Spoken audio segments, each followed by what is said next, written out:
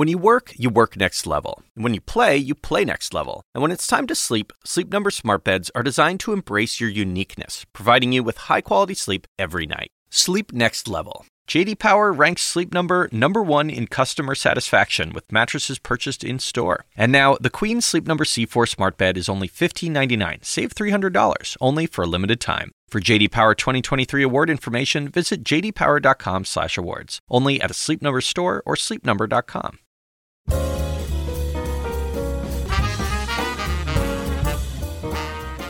And now, from the University of Chicago Institute of Politics and CNN Audio, The Axe Files, with your host, David Axelrod. When Chris Wallace left his perch at Fox News Sunday to launch a new show at CNN, it was a seismic event in the news industry. With 50 years in broadcast journalism and 18 at Fox, Wallace is a name brand in broadcast journalism. His move raised eyebrows and questions about just what his new project would be like. Well, this week we'll know. Who's Talking to Chris Wallace debuts on HBO Max and CNN. So it was a great time for me to visit again with an old friend for a wide-ranging discussion about Putin, Trump, the news business, and of course Wallace's new gig. Here's that conversation.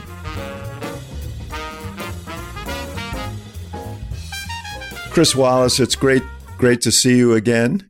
It's been, I think, 5.5 years since we did our first episode together of the Axe Files, and it's great to see you again. Well, I have to tell you that after we did it, and it's a very disarming thing because for somebody who's in TV with cameras and lights, you and I were sitting around a room at Fox headquarters in D.C., and you kind of lose sight of the fact that this is actually going to go out to the world. And after it was over, I got a ton of people. Oh, I listened to you on Axe. Good. You have an audience. I'm sure they heard stuff that they wouldn't necessarily hear in the normal course of events because you have such a interesting story. And I really, that episode is still available. People should go back because I'm not going to go over all the old ground with you, but they should go back and listen because you have such an interesting life and history and career, and it's well worth the time. But that, the occasion for us to getting together again is that you're launching a new show at CNN, Who's Talking to Chris Wallace, and I want to talk in depth about that. But this has been an extraordinary news day today, and you and I are both old newsmen, and so we appreciate a good news day. And two of the characters who are in the news today are people who have talked to Chris Wallace, people that you've interviewed, one Vladimir Putin and the other Donald Trump. And I want to ask you about them and about the events of the day. You've obviously been following Putin's pronouncements overnight about Ukraine. He's clearly escalating the war. He has been saber-rattling the nuclear saber. Tell me what you learned sitting down with. First of all, how'd you get an interview with Vladimir Putin? Let me start there. Well, so it was in 2019, and it was I think I forget when it was right after the Trump Putin summit in Helsinki. And in July of whatever year it was. And we had been trying to get him for some period of time. And, the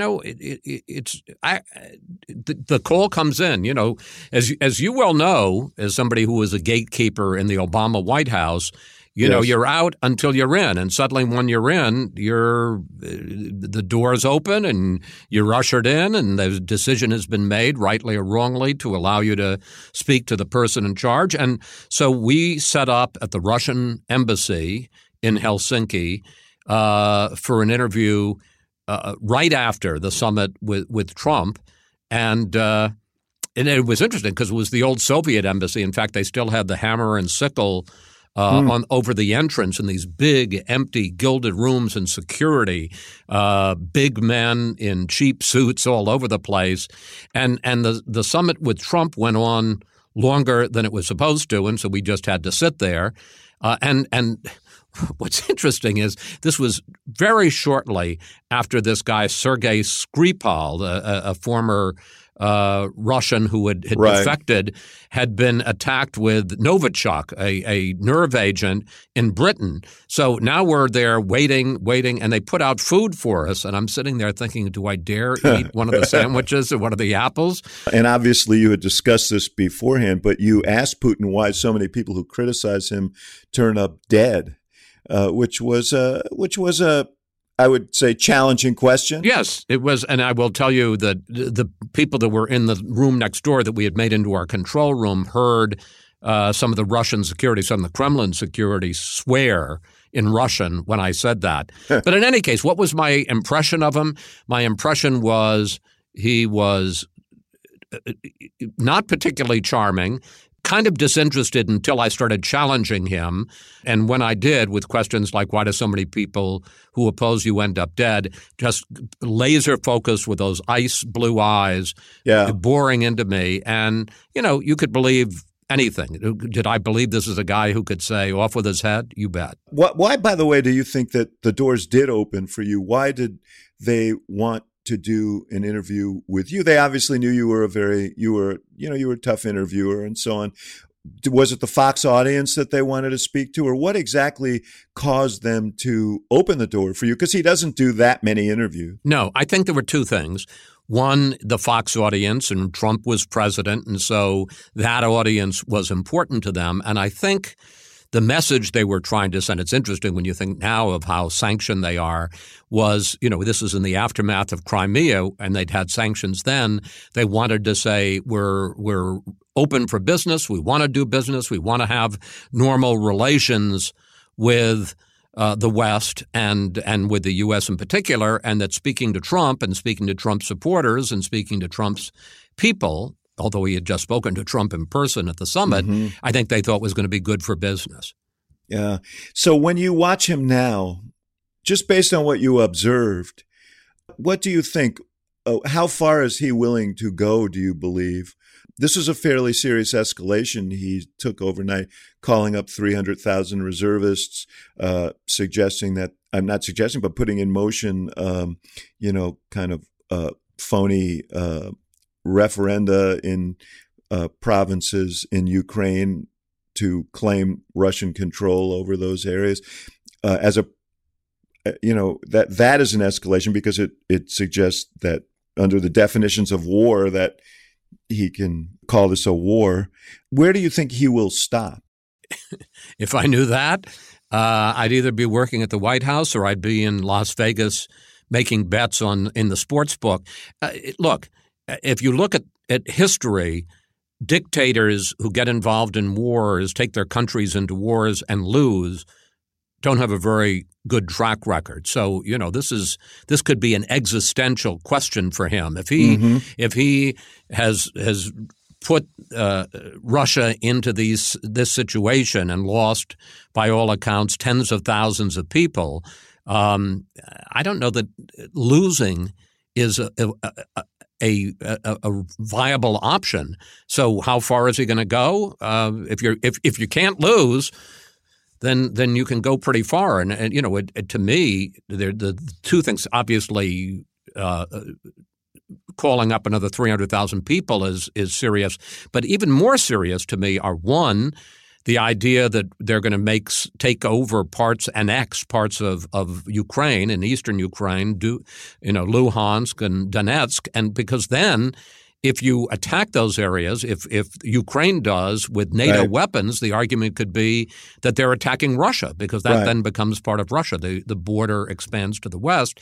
And then the other card that he played overnight or early this morning was the nuclear card, and talking about, he didn't say nuclear, but he talked about, advanced weapons, more advanced than the West has, and it's not a bluff. Right.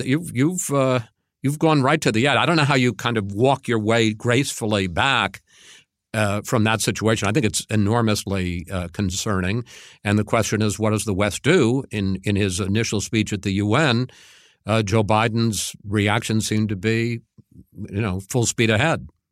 Yeah, but without a definition of what full speed ahead means. He's proscribed using American troops in this situation. But yeah, it's a scary moment. It must be interesting to you. You were a White House correspondent during the Reagan years, and you covered the lifting of the Cold War and the end of the Cold War. Right, the Gorbachev summits and the signing of the first treaty that eliminated a whole class of nuclear weapons, the intermediate range weapons in 1987 when Gorbachev came to the White House. Yeah, and going on from there to 1989 when the Berlin Wall came down, and then a couple of years later the Soviet Union dissolved, and this was the end of the Cold War.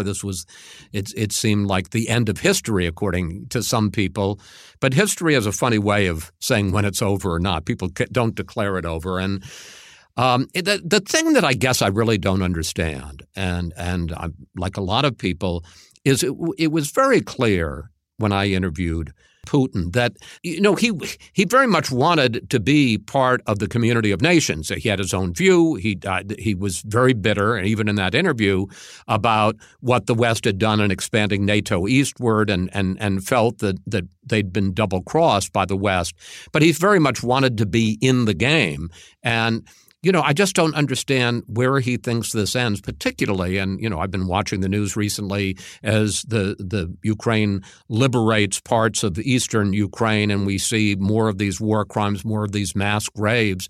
I don't know how you come back from that. I don't know how, he gets invited to a G20 meeting after that. I just don't know how he ever rejoins the community of nations. So to that extent, does he just think this is where we're going to be in this not very cold war, pretty hot war, without end? Because it doesn't seem like there's an off-ramp here. No, there doesn't. And, what he may be thinking is he has to have a new paradigm. And, we saw his summit with Xi of China, and clearly he's hoping to draw closer to China and create, a power alliance, a stronger power alliance with them. But it really is, this feels like a hinge moment in history here. This doesn't feel like a transient event. He's so escalated this now that it may define the global order in some ways, depending on how the West responds to it, depending on how China responds to it. It's quite a concern. And so much of it is being dictated by the man with those cold blue eyes that you describe. Let's talk about the other guy who was in the news today. The former guy, as Joe Biden calls him. The former guy, yes. Donald Trump today. 3 years ago, Michael Cohen I don't know if you remember this, but he was before a congressional committee, and it was actually AOC who asked him, did the Trump organization inflate real estate the value of their holdings in order to get loans, and deflate them in order to reduce their tax liability? And he said, without equivocation, absolutely. Today, the state AG said that Michael Cohen was a big part of that. But it really feels like Trump is besieged from all ends here. And Chris, what worries me is that the more he's held accountable for acts of corruption, the more he insists on that the system is corrupt. And that becomes more and more central to what he is saying. And he's been heading in this direction for a long time. But how do you assess him right now? And what do you think is going through his mind? I think, let me make it clear to social media, I'm not comparing Trump to Putin, but there are some similarities here, which is as a person gets under more and more pressure, there are a variety of ways of reacting. The old saying, when you're in a hole, stop digging. Putin isn't doing that. And, one could argue that Trump, not comparing them to Putin, yes, but in a kind of tactical or strategic sense, is not doing that. You had that weird thing over the weekend where he started talking about the country in very dystopian terms, and they started playing this music, and people were putting up one finger, and it seemed, not that I'm any kind of an expert on this, kind of heading in the QAnon direction. And what one wonders is, and he is under tremendous pressure, in terms of the January 6th investigations, in terms of the documents, in terms of what he conceivably or may have done down in Atlanta with the DA there. Now you've got Letitia James, the Attorney General of New York, on whether he committed fraud by inflating the value fraudulently of his businesses. He seems to be going in a darker and more extreme direction in terms of American politics. And, that would be interesting, but and not particularly important, except for the fact that there are millions of people who seem to be willing to follow him in those directions. And that gets very alarming because now we're talking about the future of American democracy. Yes, he's the front runner. As we sit here today, he may not be in the future. He's the front runner for the Republican nomination in 2024. So he's not a sort of peripheral player in our politics. He had an interesting conversation with someone well, Leslie Stahl, before he took office and after the election of 2016. And she asked him, she reports, this was a sideline conversation, why he was so hard on the media. And he said, because I don't want them to believe you when you say bad things about me. And in a sense, that's kind of that's his philosophy of how to deal with all of these challenges, which is to try and impeach those who would impugn him or ascribe, corrupt or any other kind of behavior to him, to say, they're corrupt. The game is rigged. Yes. Yeah. And that actually that's had implications. And this is what I want to ask you about. That's had implications for journalism because he had a very, very calculated plan to color the media as partisan players. And so anytime you or anyone else reports facts that he finds inconvenient, he fits it into that paradigm. And that it seems like that's played havoc in some ways with the news media and how it covers politics. I think in two ways. First of all, I think it was in February of 2017, so it was really only a month after he was in office that he sent out the first tweet that said ABC, NBC, The Times, The Post are not just my enemy, they're the enemy of the state, which is Stalin-esque language and really chilling. And again, this is a guy who had just won the election, who had tens of millions of supporters and still does. So, if he said they're not my enemy, they're your enemy, they're the enemy of America, that has a big impact in terms of our acceptance and credibility. The other, which to me is more interesting, is what it did to the media. And what I think it did is it pushed some people, some of our colleagues, over the line that I think people push back in a very unfortunate way. And he in effect suckered them into becoming antagonists on the field when what we should have been doing, and I tried to do, is not play into that. Stay in our position. We're not for Trump. We're not against Trump. We're just going to, play it straight and cover the news. But I think that some people fell into a kind of a trap he set and becoming antagonistic, oppositional, and to a certain degree, I think, kind of fulfilled that tweet that he sent. We talk about opinion journalism, and Edward R. Murrow, for example, stood out for challenging Joe McCarthy during the McCarthy era, really played a major role in shining a bright light on the abuses of McCarthy. He did a documentary called The Harvest of Shame about how agricultural workers were treated in the 60s. So there is that bully pulpit quality to journalism that's important, isn't it? Absolutely. But I don't think that's opinion journalism. I think that's investigative journalism. I mean, when Murrow went after McCarthy, the most damaging thing he did was he used McCarthy's own words against him. He showed clips, long clips, of what McCarthy had done to innocent people. When he went into the fields to talk to the migrant workers, he was showing what the real conditions were there. He was shining a light. I mean, that's a time-honored part of journalism, comfort the afflicted, afflict the comfortable, and I don't consider that opinion at all. I mean, it's interesting with Trump because on the one hand, as with McCarthy, he was doing bad things. There weren't two sides to it. He was calling people communists who weren't communists. Trump has called the 2020 election rigged and false when it wasn't. I mean, that's just truth. I don't think that's an opinion. And one of the challenges, if Trump really does run for president in 23 and 24, is how do you cover a guy who's a candidate for president and very likely to be the nominee, but also give, as part of objective reporting, state what he did. Yeah. Because he did some bad things. It's not an opinion, it's fact. And you have to report that. That doesn't mean you shouldn't, that you should exclude him or boycott him. That's not our job.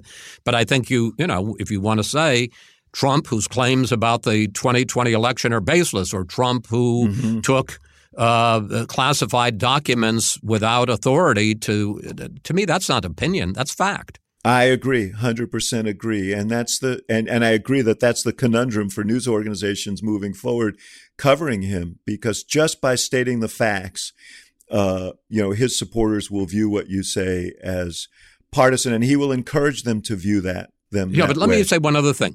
It's also incumbent on us, state the facts, but you don't have to put your thumb on the scale. Yes, absolutely. You don't have to put spin on the ball. You don't have to gild the lily. The facts speak for themselves. And absolutely. I totally agree with you on that. We're going to take a short break, and we'll be right back with more of the Axe Files.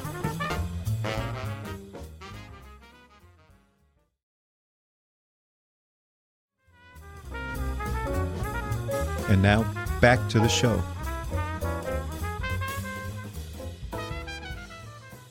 Nobody's kind of lived the evolution of particularly broadcast journalism more than you have from the time you were small. That's just because I'm old. Yeah, well, I know, but there's certain advantages to that. Wisdom comes with that. Experience anyway. But on your point, you've always prided yourself on being a down-the-middle journalist. And, I can attest to the fact that I used to go on Fox News Sunday when I worked for the Obama administration, and we always had brisk and interesting conversations, but I never felt that you were unfair. I thought you were tough. I never felt that you were unfair. But when you ask questions of Trump, and you have asked tough questions of Trump in debates, in interviews, that you, I think, believed were right down the middle, that were fair, that went to sort of what is fact and what is not, you came under attack. You were called a traitor by some of the folks who watch Fox. You were called partisan by some of the Trump folks. How did you process all of that? Because here you're trying to do what you've been trained to do for your whole life, and yet in doing it, because of what the paradigm that's been set up, you come under siege. Yeah, it's interesting. I mean, let me talk first of all about the first time Donald Trump attacked me and the president. Forget about other folks. I'll get to that in a second. Even if you think he's foolish and he's got an axe to grind and he's playing a certain role, the first time that you're attacked by a president of the United States, it gets your attention. And, one of his go-tos with me was he would always say, well, Mike Wallace was great and Chris Wallace is just a wannabe. He's not his father. And my reaction to that was— Isn't that interesting? Yes, is what a projection that is by him. And, that he would think that would be devastating to me when I think it really says more about him. And I came up with a line which I kind of like, where I'd say, well, one of us has daddy issues and it's not me. But it's not great. It's not your favorite day. And as time went on, and particularly after the debate, the second debate, we did the first debate in 2016, Clinton, Trump, and I moderated that, the first Fox anchor ever to moderate a general election debate just 20 days before the election. Both sides felt it was very fair. Now we had the first debate in 2020, which was the first of the two debates that they held. And if you remember, it was, it was a train wreck. And afterwards, he kept interrupting. It turned out we had somebody, a poor person at Fox, had to count that he had interrupted either Biden or me 145 times in 90 minutes, which is pretty extraordinary. Yeah, that's a lot of work for a guy who apparently had COVID. So, yes. Yes. Well, yes. And was standing 10 feet away from me with neither of us with a mask on. But in any case, after that, it turned much more hostile in the Fox audience because he played it as I had tried to protect Biden and, was siding, which was total BS. But, people believed it. The answer is you have to have thick skin. I mean, look, I've done plenty of interviews in my life, and it didn't start at Fox. It started at NBC covering Ronald Reagan in the White House back in the 80s, where you do an interview, you do a story, and of course it wasn't social media then, but when social media came, where you'd see comments, and one person would say you're a commie, and another person would say you're in the tank to the Republicans. So I mean, it's become so hyper partisan and so super sensitive that you can do the same interview and one side thinks you're favoring their enemy and the other side thinks you're favoring their enemy. It's probably better than if both sides agree. Well, I guess the point is, at a certain point, you just got to do your job. You got to turn off the noise. I'm not on Twitter. I'm not on Facebook. I'm not on Instagram. And one of the reasons is because I didn't see what that was going to do anything useful for me. You mentioned the Fox audience. You spent 17 years as the host of Fox News Sunday. 18, but who's counting? 18 years. And as I said, you developed a style of interviewing that is very familiar to people. And again, I think tough on everyone, fair. That is not what all aspects of Fox was. And certainly it feels like over the years and in later years, and partly propagated by the Trump era, but became harder.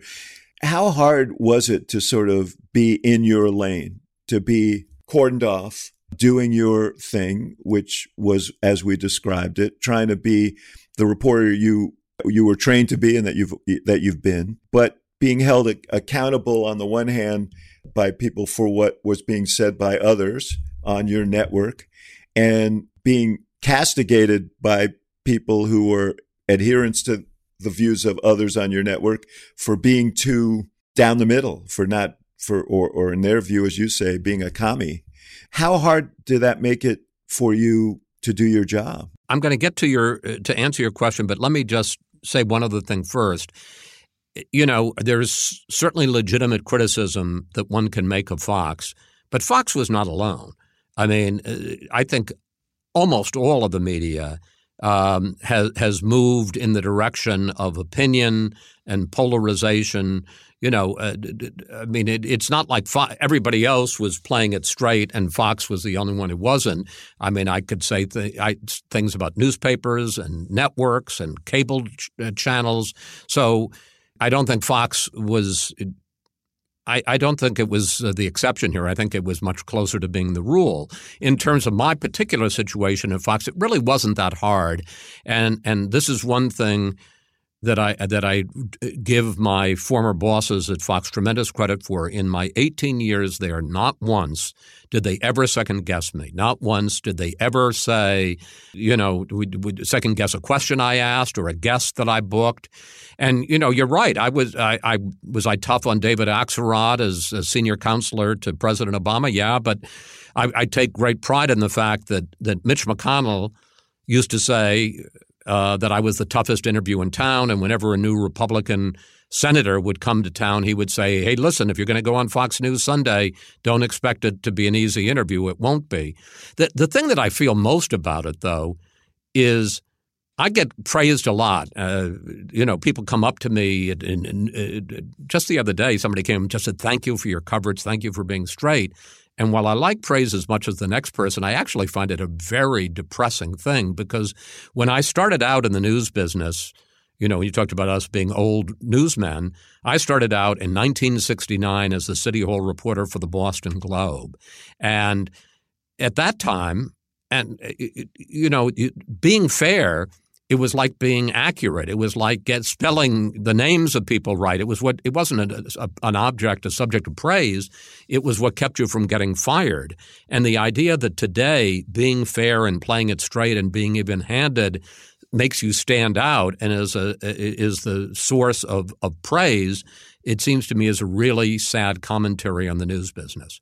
Yeah, well, I want to talk about what happened to the news business in 1 second.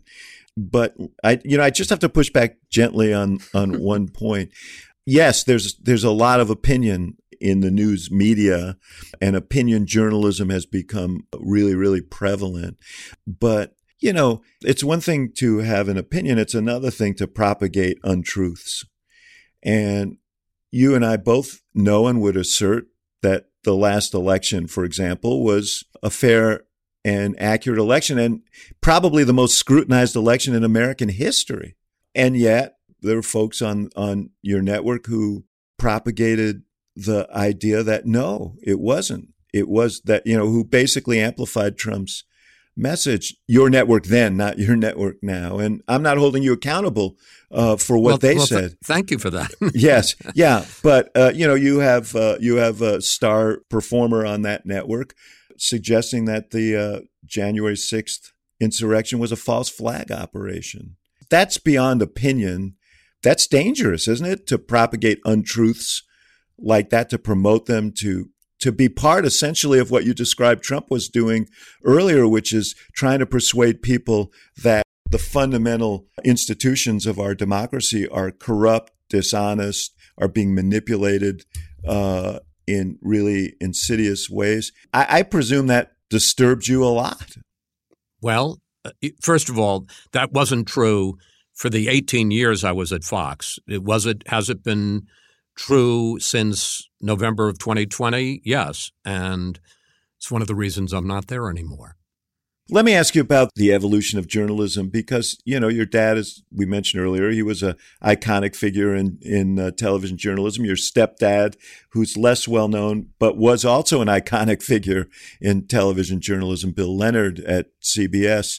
And so you grew up around this. Mm-hmm. I read somewhere you dated Walter Cronkite's daughter. Is that true? That's true. My first girlfriend, Nancy Cronkite. And that was such a different time. Like, I remember, I'm old enough to remember when Cronkite came back from Vietnam and reported on how poorly the war effort was going. And Johnson said privately, when you lose Cronkite, you've lost the country. Television journalists were considered to be what you describe as the appropriate role, people calling it as it was. And people believed what they heard. Talk about what's happened over the years and how the news media has changed and why. One of the few advantages, I promise this is going to get to the point, one of the few advantages of COVID, and they're not many, is that I got to read more books probably since March of 2020. I've read more books than I probably did during my 4 years in college. And one of the books that I read is a book you may have read by Ezra Klein called Why We're Polarized. Yes. And which I think is a really terrific book. It is, yeah. And one of the point I'm going to get to is the media certainly played a role in this, and the media helped amplify it. But I don't know that the media was the original cause of all this. And one of the things that Ezra points out is he talks about the fact that the parties used to be melting pots, ideological melting pots themselves. You had a Democratic Party that had Northern liberals and also had the Dixiecrats. You had a Republican Party that had the Jacob Javits and Rockefellers and the New England establishment, and also had the Barry Goldwaters. So both parties had to balance the ideological divisions in the country, and that has become much less true, and that you now have a liberal Democratic Party and a conservative Republican Party.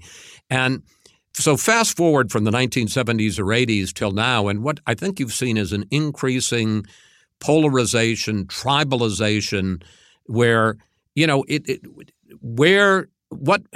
it's not just what we believe politically. It's what part of the country we live in. It's whether we live in cities or we live in the country, whether we believe in God or don't believe, there was a fascinating study I saw after the 2020 election, and it showed what they divided the places by counties that had a Starbucks versus counties that had a Cracker Barrel. So I mean, I think it's cultural, it's philosophical, it's religious, it's geographical, and the media has fallen into that. And part of, I think, what has happened, you could argue whether the media, they certainly didn't create it, but they've certainly followed it. Part of it is a business model, is that generally speaking, I think it's fair to say that audiences want news, whether it's in newspapers or on television or the internet, that they agree with, that supports their worldview.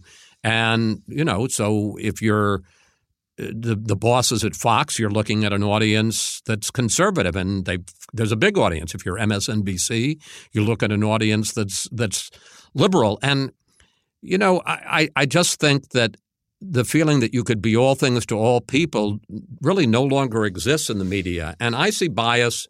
I see it in the front pages of newspapers. I see it in cable news. I see it in broadcast news.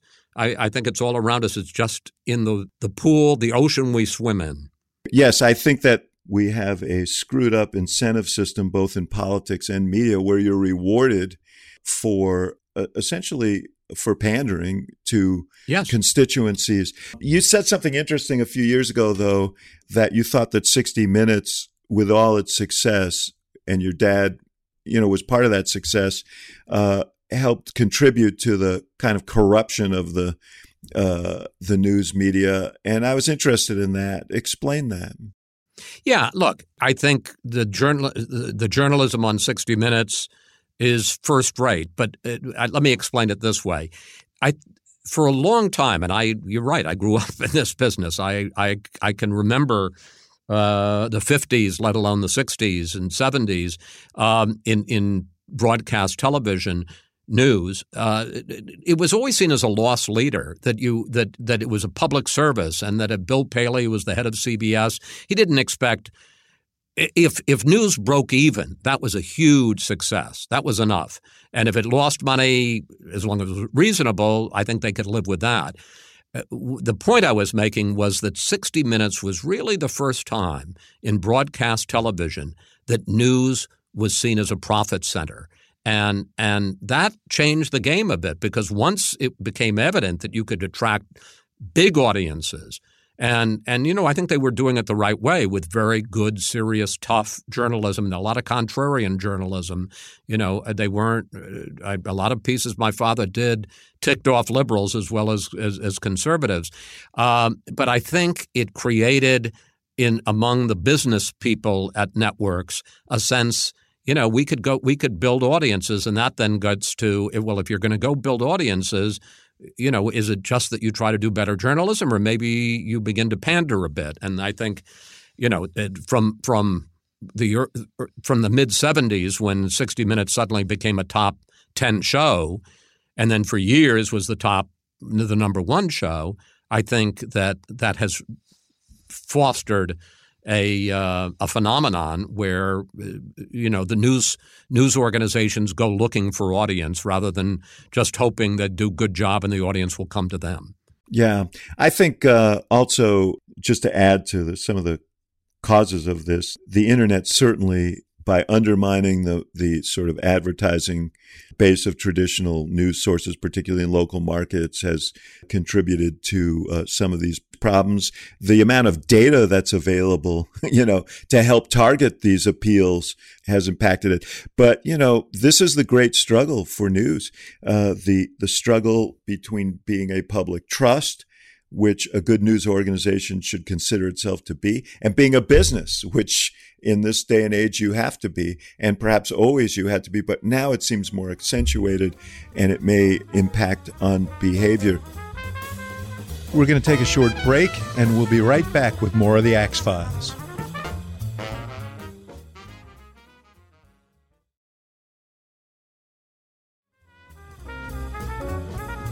And now, back to the show.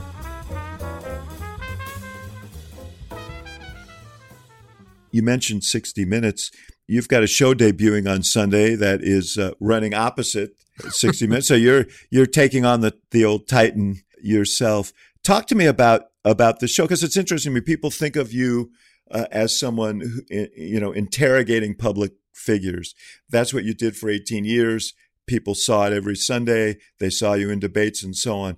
This is a different kind of show, isn't it? It's tell me about it. Well, and it's not just going to be Sunday. It's also going to be on Fridays. Let me talk about the show first and then the platforms. Basically, after 18 years, I got tired of politics. I don't mean that I don't still follow politics. I read about it every day. I'm conversant, as you can see from this conversation, with what Biden said today and what happened to Trump today and what Putin did.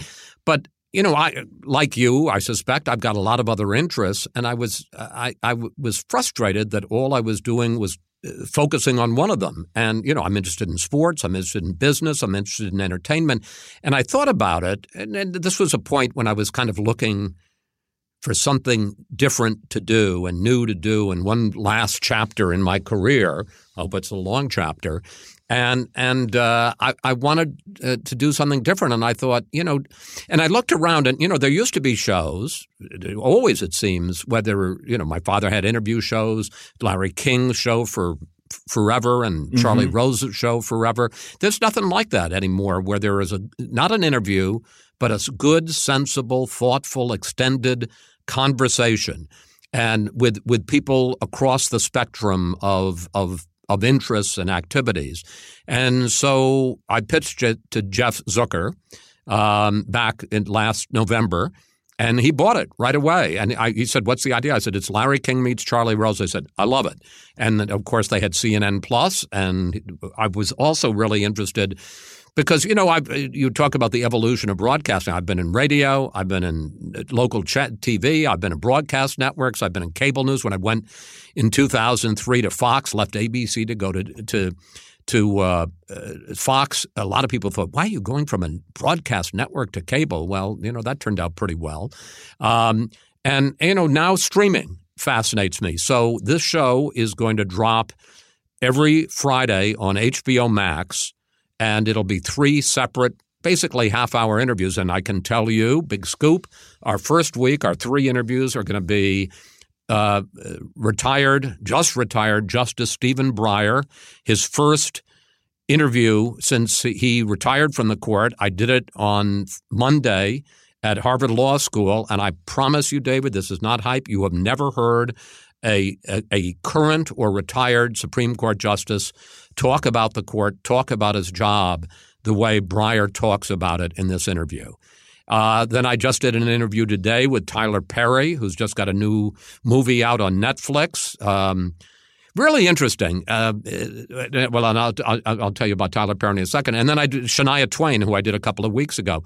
I have to tell you, to do Stephen Breyer, Tyler Perry, and Shania Twain, I'm like a kid in a candy store. I could not be more excited. So it'll be 3 interviews on HBO Max, on each separate. You can access them separately on Fridays, and then they'll live on there. And then on Sundays, we'll take the best parts of all 3 interviews and combine them for an hour in prime time at 7 p.m. on CNN. And I'm so excited about it. I mean, the thing I was going to say, Tyler Perry, and this is what's so interesting to me, because I was feeling a little bit hemmed in, tied, stultified by just covering, the incremental difference from one Sunday to the next in the Build Back Better bill. And to learn about Tyler Perry and Medea. I'd never seen a Medea movie. Well, I'm now kind of an expert on Medea movies and on Tyler Perry. And they're entertaining as hell. And I am so excited to be able to learn and to give voice to all of my different interests. Yeah. What do you do to research for these shows? Because you mentioned that some of these people are beyond your experience. You're experiencing them in some ways in depth for the first time. How do you get ready for them? And what are you trying to share with people? What are you trying to get at in these? You're not trying to elicit an honest answer and build back better from your guests here. What is it that you're trying to elicit? Well, that's a very good question. And the answer is that, and this is one of the things that frustrated me at Fox News Sunday, is that everything was so scripted. Even 10 minutes, which is a long time on cable news, I spent as much time thinking about what I wasn't going to ask as what I was going to ask. And I knew that the politician, whether it's a member of the cabinet, whether it's a senator, a congressman, either party, was going to be so scripted and, so many talking points that to try to get past that was really going to be hard, particularly in 10 or 12 minutes. Here in a half an hour and with a lot of people, yes, they've got publicists with them, but not nearly as sort of scripted. What I really hope is that at some point in the half hour that the viewer will say, that's kind of real. That's kind of surprising. That in a world filled with these little 5-minute interviews on morning television and stuff, I sat there with Tyler Perry. I learned things about him that I didn't know and that I'd never read before. And I think that if you watch it on Friday on HBO Max or Sunday as part of the hour on CNN, that you'll say, that was kind of real. That you don't see that on TV very often. And I'm a pretty good interviewer, and I have learned to kind of get, to try to blow past the niceties. Oh, tell me about your movie, and to try to get more candid, more honest, more real with these folks. And that's enormously rewarding to me when I feel like, yes, there are cameras, and yes, there are lights, and yes, it's a studio, and it couldn't be more artificial, that we're just two human beings across a table talking about stuff. Frankly, it's like a podcast. I'm sure you feel that. That's what you're trying to do. I didn't want to mention this, but I did do this podcast on CNN for 3.5 years. Yours will be much more successful, I trust. But I did the same thing. I mean, I had a range of people, and I had a great. It may be, and I'm sure Justice Breyer will be incredibly illuminating and surprising. I had a wonderful session with Sonia Sotomayor on one of those TV shows, because then the goal is to have a conversation, like a real conversation, not scripted back and forth. And I'm wondering, you mentioned your dad did them. He did this really highly regarded interview series from like 1957 to about 1960 in various places. Do you remember those shows? Sure. Night Beat, and then that was on a local Channel 5, the Dumont station. It's a network that doesn't even exist anymore. The Dumont station in Channel 5 in New York. And it was so groundbreaking because up to that point, nobody had ever asked a real question. It was always very, what are you in town for? And what's your new movie or whatever? And he was pretty confrontational, and no, it hadn't happened before. And he was in a totally black studio. He was smoking cigarettes. The cigarette smoke was swirling up, and he'd put people on the hot seat. I'm not trying. I mean, it's in my DNA. Will I ask some indiscreet questions? Yes, but my real point is to have a thoughtful conversation with folks, and I'm having a great time. I've done about 15 interviews so far. I put a lot in the bank, and we're doing some topical ones now, like Stephen Breyer for this week. Some are evergreens, and it's been a really interesting journey. What is the most surprising thing in the interviews you've already done? What is the thing that kind of blew you away? Is there a moment that caused you to kind of stop and say, wow, that's extraordinary, or move you, or I know nothing would cause you not to be able to speak, but no, I've not been speechless yet, which is incidentally a bad look in both in podcasts. At least in TV, you could see somebody in an audio podcast. Although sometimes, so when someone says something incredibly moving, there's space for a moment Yes, a pause. A beat, maybe two beats, yes. but not long, endless silence. Yes. But anyway, but what yeah. No, I mean, well, there's some things with Breyer. There were some moments with Tyler Perry today where he's talking about his father beat the hell out of him. He was a little kid. They grew up poor in New Orleans, and I knew about this, and I brought it up, and there were so many parts of this that were interesting to me. One was he's done a new movie, and one of the subjects in it is colorism. And colorism, for the folks who don't know, and I didn't know, is that people even inside a group will judge other people in that same group by how light or dark the color of their skin is. Yeah. And he basically said to me that my father liked my siblings more than me because I was darker than they were. Now, they were all African American, but that he held it against Tyler that he was so dark.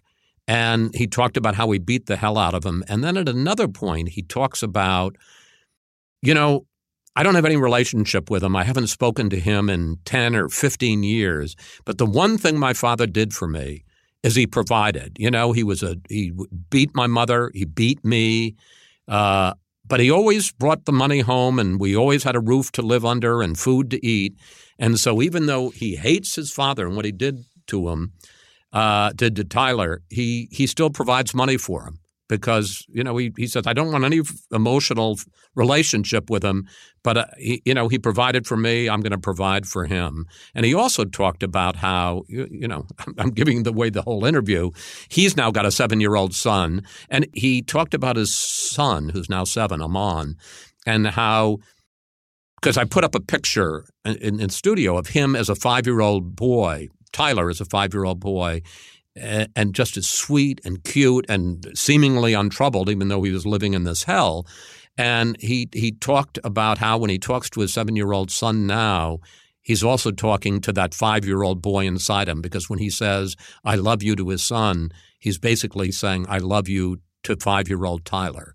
That's pretty moving stuff. Yes, it is. It struck me when you said that about him still providing for his father. It's also a way of saying, whatever you thought of me, I made it, man. I'm a big success. No, it gets worse than that, actually, because what he says, he told the story. God, I'm sort of catching my throat as I say it. You'll particularly appreciate this. He said that his father, about 10 years ago, after he'd already become a huge success, either called him or sent him, and I forget how the communication came. If I'd beaten you a little more, you would have been Obama. Oh my. When you do these, when you're the anchor of a Fox News Sunday or a Thursday prime time on ABC or whatever, you're not expected to be particularly revealing of yourself. That's not your role. I know because I've done a lot of stuff with you before. I've done this podcast with you before. I mean, you had your own complicated relationship with your father. Do you draw on that own? Does that experience help inform your interest and your probing in a conversation like this? Do you share any of that? Do you feel any of that? Yes, absolutely. Well, I mean, first of all, you're the product of everything you've been through personally, professionally. And, when I'm talking to him, it's interesting. It's really interesting. You're very intuitive, because as he was talking about how I don't know if I should say this, but I will say it. So here you go. As he was telling that story, I was thinking about my own life, and I almost shared it. I didn't, and I thought afterwards, I wonder if I should have shared this or not. And the story is basically this, that let me be clear from the start. My father never touched me, never did anything abusive. So I don't want anybody to think any of that. My father was basically absent. Yeah, well, absence is a form of abuse when you're a child. Well, okay, I don't know. I'm not going to label but it anyway, that. go ahead. He just wasn't there. And so as he was telling the story about how in dealing with his 7-year-old son, he was dealing with his own pain when he was 7 years old, I was thinking to myself that when I had children and I would go out and I'd throw a ball to them, that my father never did that. He wasn't around. We became very good friends, and when I became a teenager, and we were best friends by the end of his life. But I could relate on a deep emotional level to that, because in a very different way and for very different reasons, I felt the same way about dealing with my son and how it helped me deal with some of the wounds that I had as a child. Yeah, I wish you had, because I think. Let me get Tyler back. We'll do this. No. But I do think. No, but let me. Can I just interrupt to say? Please. I completely agree with you that one of the things that's and I have done it, that one of the things that I think really makes these conversations work, whether it's a podcast or whether it's on TV, is by sharing some of yourself, not making it all one way. You tell me about you. I'm not going to tell you anything about me. I completely agree with you. That's the difference between an interview and a conversation. Yes, exactly. So in that light, let me ask you a question. You went to Jeff Zucker. You went to this is you went to Jeff Zucker, who's a great friend of mine who brought me over to CNN, right, and for whom I have great respect. You pitched this show. They slotted you as kind of a centerpiece of the CNN Plus. Yeah. And then all of a sudden Zucker's gone. CNN Plus. 2 weeks into my employment at CNN. Yeah. And so was there a moment when you said, Jesus, what the hell did I do? Well, it wasn't my best day, but I wasn't nearly as upset as a lot of people, which is not to say that, I didn't like Jeff Zucker. I had never worked with Jeff Zucker. We'd had a couple of meetings.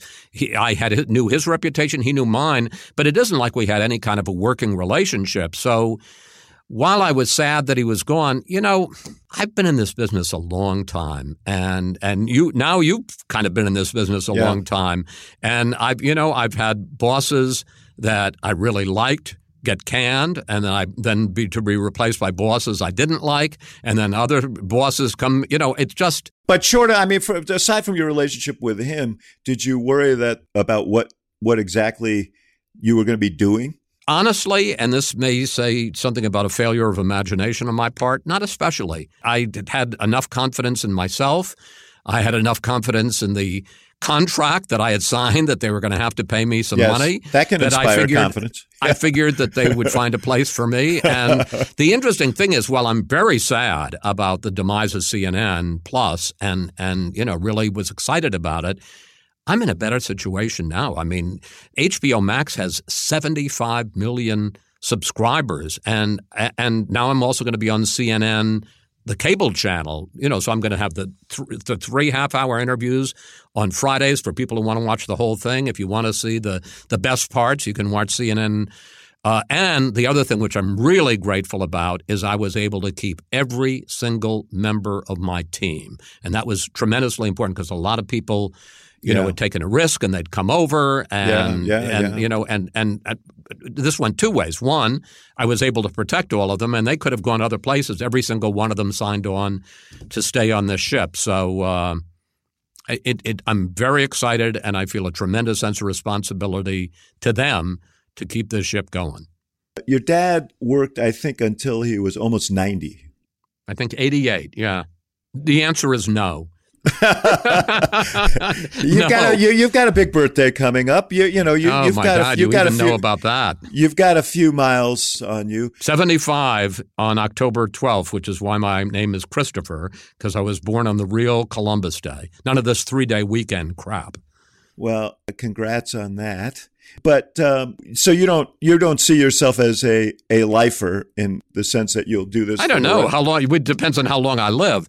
I've signed for a few years. I'd like to get through the 2024 election. I'd like to do that, and then from that point on, I certainly wasn't ready to quit when I came over to CNN. I very much. I don't know if this is true about you. It's true about me. When I am sitting home alone and I've got nothing to do, my head goes in bad places.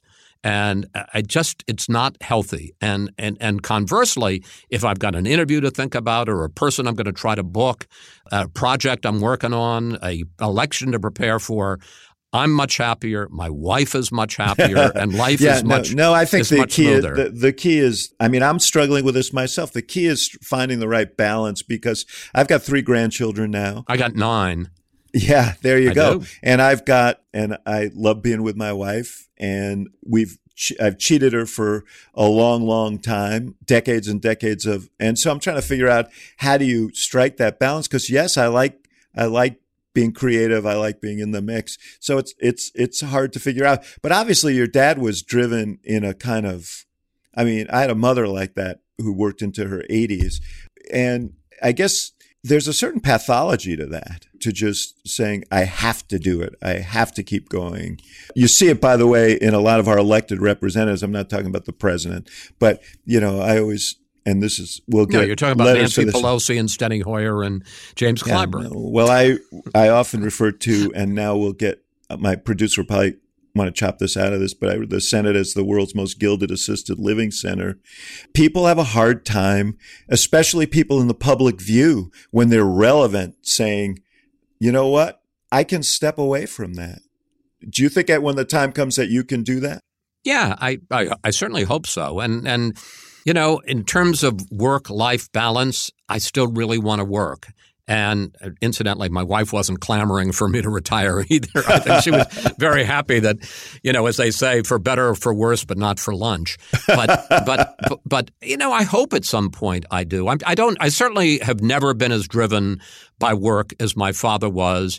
And while I respected that enormously on his part, that's what he wanted and that's what made him happy, and I'm about to be 75 and I'm out busy traveling all around the country doing interviews. So it's hardly like I'm taking time on. I'm not quiet quitting by any stretch of the imagination, but I'm not as driven, and there'll come a point. I don't know when it'll be, but there'll come a point. Well, what's very clear is that you're excited about this project. Absolutely. And I'm looking forward to it. I'm going to look at your technique, see if there are things that I should add to my repertoire. But obviously, it's going to be interesting to hear these conversations. Chris, it's always good to be with you. Look forward to seeing you down the line at CNN, and we'll have an interesting couple of years ahead of us, I think. Absolutely. Thank you very much. I enjoyed this as much as I did the last one. Thank you for listening to The Axe Files, brought to you by the University of Chicago Institute of Politics and CNN Audio. The executive producer of the show is Allison Siegel. The show is also produced by Miriam Finder-Annenberg, Jeff Fox, and Hannah Grace McDonald. And special thanks to our partners at CNN, including Rafina Ahmad and Megan Marcus. For more programming from the IOP, visit politics.uchicago.edu.